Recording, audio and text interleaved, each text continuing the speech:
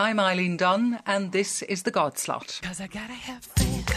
I gotta have faith. Because I gotta have faith. I gotta have faith. Scientists in India worried about the public health consequences of immersing idols in lakes and rivers have been looking anew at water pollution. At home, on Tuesday, the government approved legislation allowing members of non-religious groups, such as the Humanist Association of Ireland, to perform civil marriages. As discussion around the censure of Father Brian Darcy continues, a BBC television documentary has revealed how, when a priest in 1975, Cardinal Sean Brady didn't pass on information about the abuse of children by Norbertine Father Brendan Smith to the parents of those children. These stories have been analysed in depth and at length in all media, but for an overview from Rome of these and other matters, Godslot producer Jerry McCardle spoke to columnist, author and Vatican expert John Allen. John, you would have heard recently of the case of Father Brian Darcy, who has been disciplined by the Congregation for the Doctrine of the Faith. Is it beginning to appear like there is a concerted crackdown by Pope Benedict XVI? Well, first of all, just as a technical matter, none of these priests were censured by the Vatican. They were, to the extent they've been censured, they were censured by their religious orders. But of course, that's because the Congregation for the Faith called in the superiors of those orders and read them the Riot Act. Look, I would grant you that I think there is something of a crackdown unfolding. I mean, we have seen in just the last few days not only the revelations about the 5 priests in Ireland, but also a crackdown on the main umbrella group for the superiors of women's religious orders in the United States, the Leadership Conference of Women Religious. We have seen the Vatican imposing new rules over Caritas Internationalis, which is the main umbrella group for Catholic charities around the world, tightening its control over that outfit.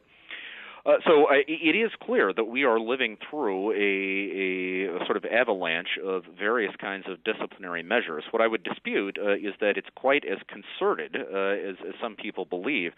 My experience of the Vatican is that it is rarely as organized and rarely moves in one uniform direction, and I think the present moment is a clear case in point. There are some agencies in the Vatican that are quite interested in imposing order and others that aren't. And I don't see any particular evidence that incoherence is going to be resolved by Pope Benedict XVI anytime soon. So is Pope Benedict XVI calling the shots here, or is it the Congregation for the Doctrine of the Faith? I would say that it is not Benedict XVI who is calling the shots in any meaningful sense.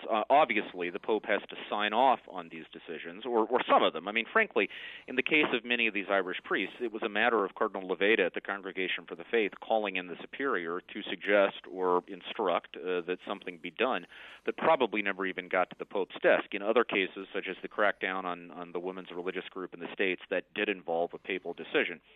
I wouldn't want to misconstrue this. It's not that I think the Pope is opposed to it. He has clearly shown himself to be willing to approve disciplinary measures when they're proposed to him.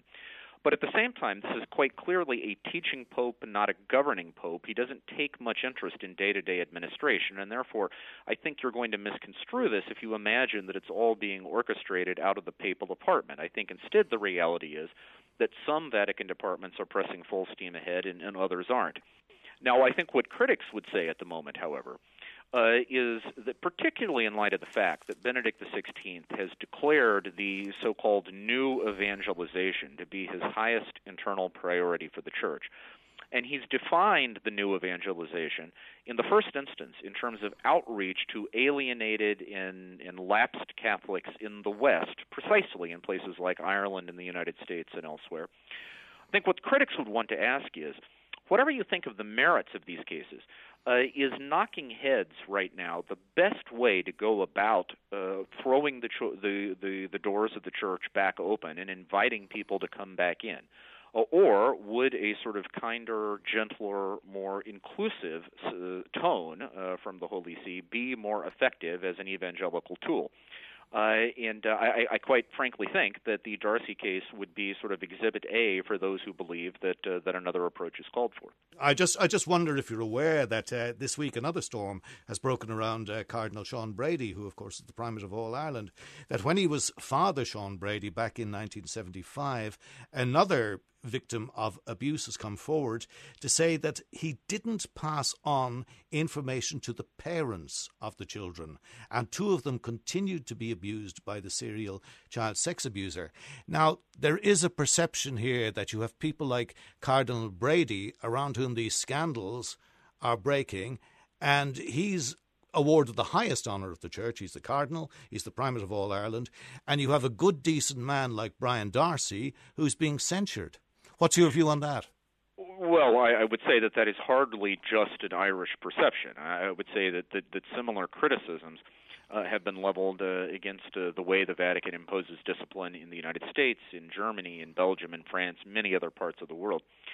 And I think it is a plain fact that the nature of the system in the Vatican tends to be that it is able to respond with much greater alacrity to perceived doctrinal deviations than it is to virtually anything else. Now, obviously, to put all this in context, it has to be said that one could make a case that Benedict XVI is something of a reformer on the sex abuse issue.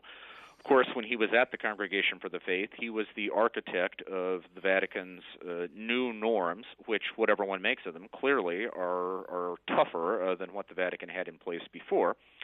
And as Pope, he has continued to call for a more aggressive and proactive response to the crisis. But I think clearly the missing piece of the puzzle that virtually everyone who has taken a serious look at this issue would identify is that the Vatican and the Catholic Church now has very tough, some would even say draconian rules in place for priests who abuse, but there aren't similarly draconian measures in place for bishops who fail to act, bishops and other superiors in the Church. And I think the Brady case is merely the latest illustration that remains a fairly serious lacuna, so to speak, in the way the Church has engaged this crisis. John Allen speaking to Jerry McCardle from Rome. The report on the patronage of primary schools in Ireland, released last month, is another topic that has given rise to heated debate. Writing in the Irish Times shortly after the report's release, columnist John Waters said that the pious language of pluralism used was an effort to dress up a determination to supplant the core beliefs that have sustained Irish people for more than 1,000 years, with interpretations of reality making a bogus claim on reason. John Waters joins us now from our Sligo studios, and here in Dublin we're joined by the CEO of Educate Together, Paul Rowe. John, can I come to you first to elaborate a little bit on that piece you wrote in the Irish Times? Well, my concern, Eileen, on this is that we have lost sight of the meaning of, I think, both religion and education.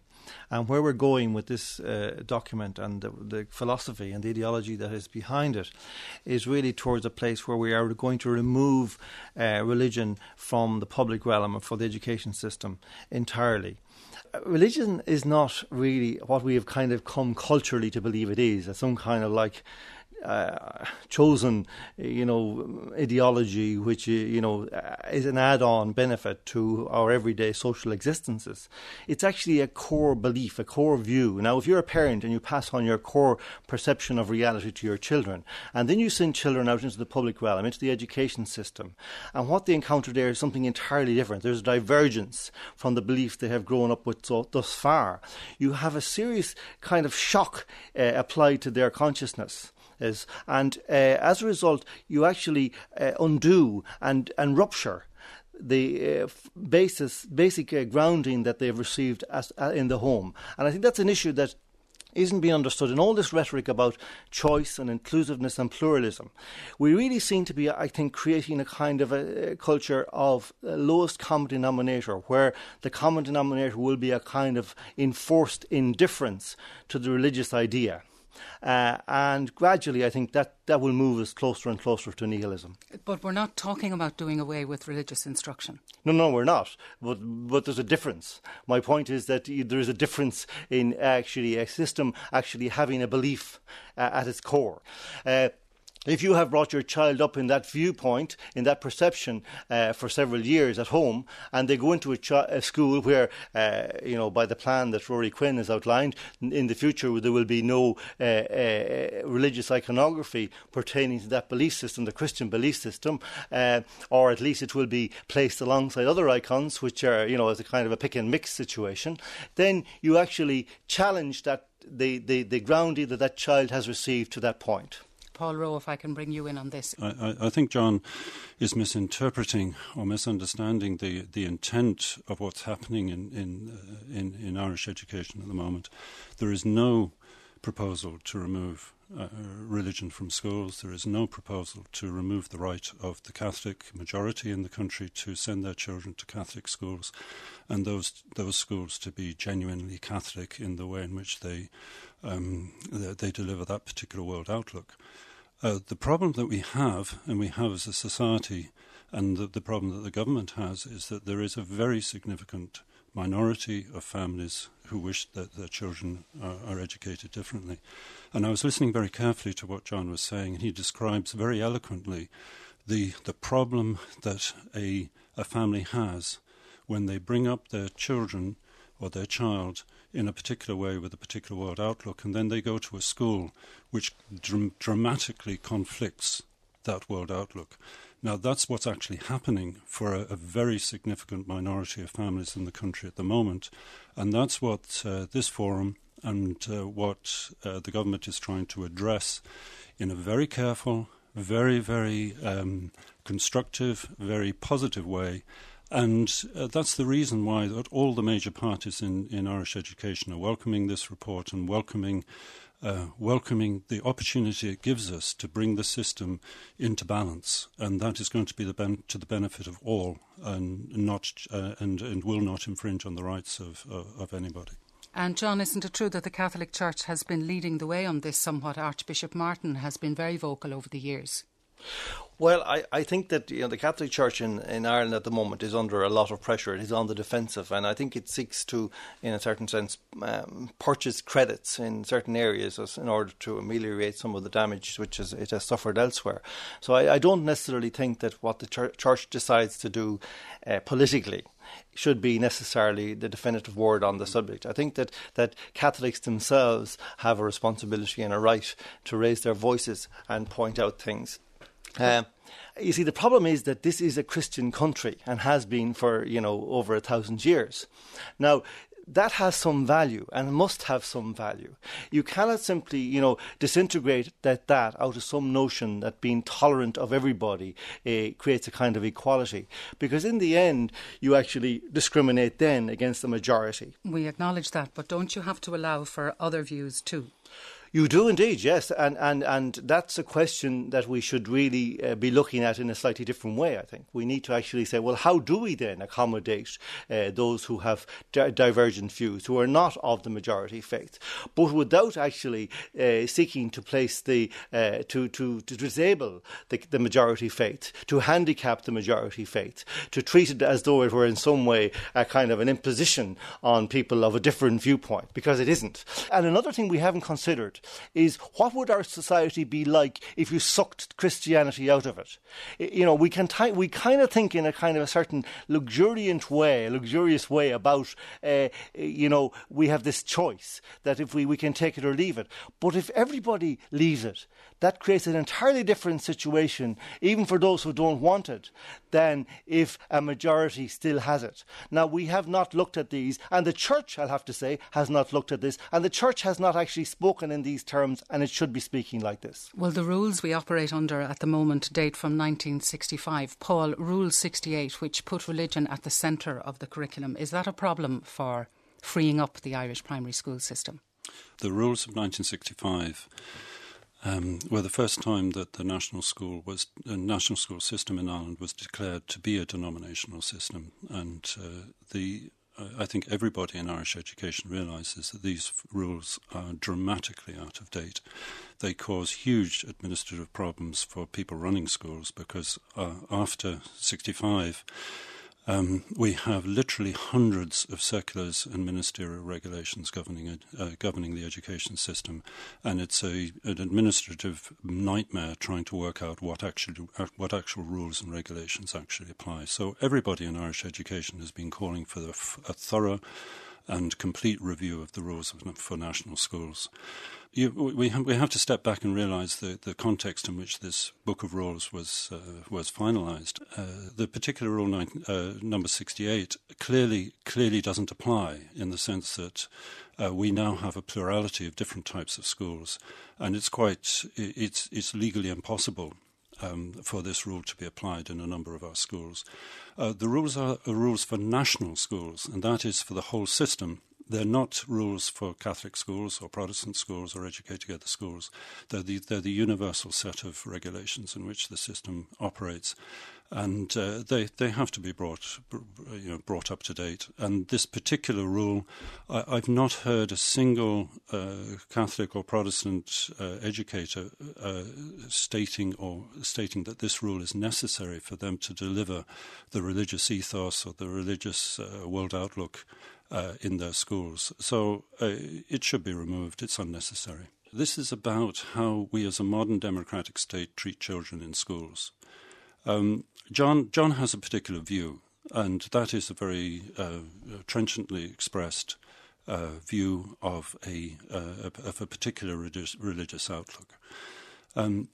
We have to recognise that there are different views in our society today, and that children entering our schools have not chosen their families, have not chosen the religious identity in which they are being brought up in home for the first 4 years of their life. And it is completely unconscionable to all of us that a child coming into a state-funded primary school, that child should feel marginalised or diminished simply as a result of the accident of their birth. We're about empowering learning. We're about inspiring children to be their best, to inspire children to think critically, to critically engage. One of the things which I think is one of the main reasons why parents, and an increasing number of parents, are seeking to send their children to Educate Together schools, is because we explicitly acknowledge the diversity of cultural and religious belief in the society and use that as a wonderful source of educational resource. John, the Constitution guarantees to respect the inalienable right and duty of parents to provide, according to their means, for the religious and moral education of their children, and to support those rights by providing a system. Surely that has to be for other religions than just Catholic. Yeah, but it also has to be for Catholics. And that's the point. You see, we're moving here towards a situation where Catholicism is seen. We are already in a situation where Catholicism is seen as a problem. Christianity is increasingly seen as a problem, and that we have to, in a sense, liberalise ourselves out of that situation. Now, I say this is totally fatal for our culture. It is totally fatal for our children and for their sense of reality, for their capacity to function as total human beings in this world. And I think that the implications of that are not understood. And it isn't the case that I'm inventing some kind of straw man. It's all there in the subtext of this report. It's all there in the speeches made by the Minister for Education. His intentions are very clear, that they want to actually neuter Catholicism in this culture and remove it from public sight. Parents are being bullied on this. I mean, words like inclusiveness and pluralism are obviously have the patina of virtuous words, and they are being used to silence people and prevent people seeing and discussing clearly what is at stake here for themselves and for their children.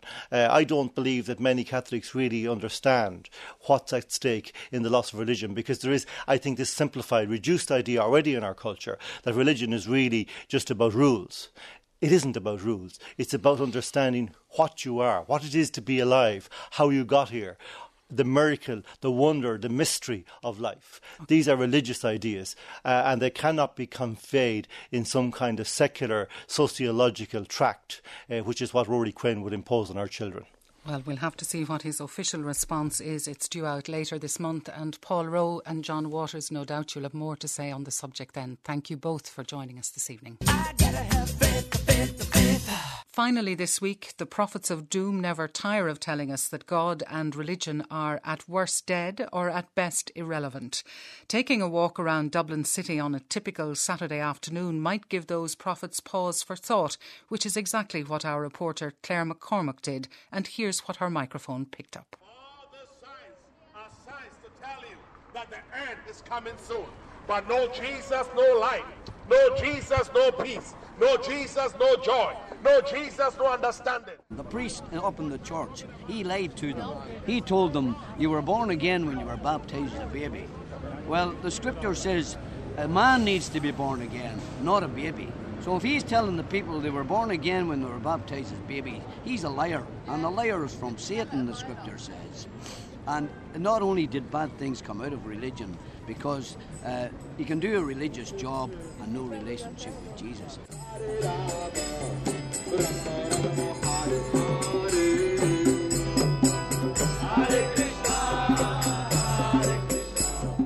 The difference between human life and animal life is that on the human platform we can make inquiries. Why we're here, what's the goal of life, why there's Hare Krishnas chanting in the street, right, like that, yeah? So the animals can't make that inquiry, why the Hare Krishnas chanting in the street. So what we're doing, we're chanting the holy names of God.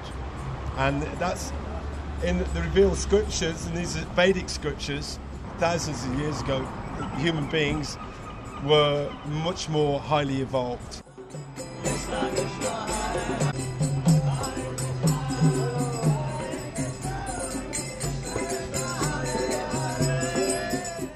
I stand on a little stool I bought in Woody's and I hold up the name of Jesus.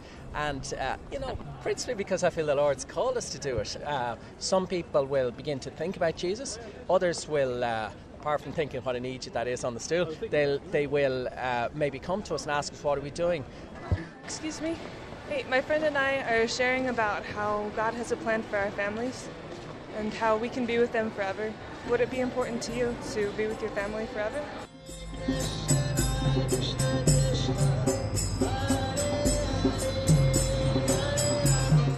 Our purpose is to just give an invitation to the people of Ireland about Islam, tell them what the link is between Christianity and Islam. And we find that when people find out, really, they find out that Christianity is very close to Islam, and that Jesus was in fact a Muslim, alaikum salam, and that Jesus was in fact a Muslim himself, you see. And when they find out this, they really understand Islam. It's very important to us that we give a clear message, I'm from Dublin myself, so it's very important that I had to travel all the way to Saudi Arabia to find out about Islam, I think they're more familiar with the name.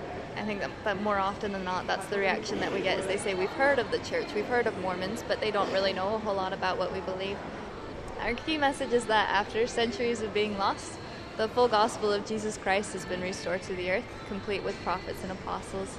And that is the message that we share with everyone, that if it's true that the Church of Jesus Christ is on the earth again, then the doctrines taught in it and the way by which we return to Heavenly Father is truly the path that will lead us to eternal life. What is the sign, John 3:7, that you're holding, Shane? John 3:7 says, "Do not be surprised, I tell you, you must be born again. To see the kingdom of God or enter into it, a man has to be born again." So that requires three very simple things. It requires a man to just go to God, or a person to go to God and just recognize that, yeah, I'm a sinner, I've been wrong. I want a new start with you, I want to repent. To acknowledge that Jesus is who he says he is, that he's God and Lord, and that he died on the cross for any and every accusation that could be levelled against you in this world and in the next, and that he rose again. So no religion needed.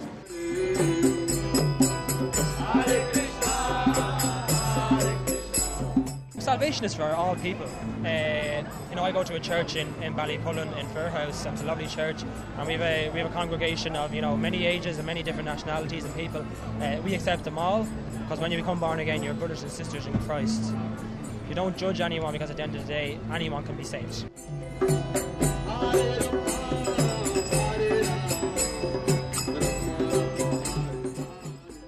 That report was compiled by Claire McCormack. Before we go, on Sunday, as a prelude to the International Eucharistic Congress, the Irish Papal Nuncio, Archbishop Charles Brown, will celebrate Mass in the RTE studios with volunteers and staff of the IEC.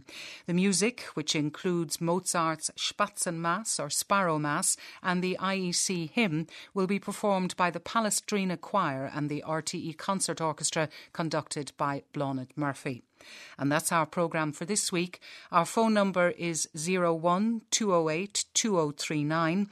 Our email address is godslot@rte.ie and our postal address, the Godslot, RTE Radio 1, Dublin 4. Until next Friday at the same time, Slán is Bannacht. 'Cause I gotta have faith. I gotta have faith. Because I gotta have faith.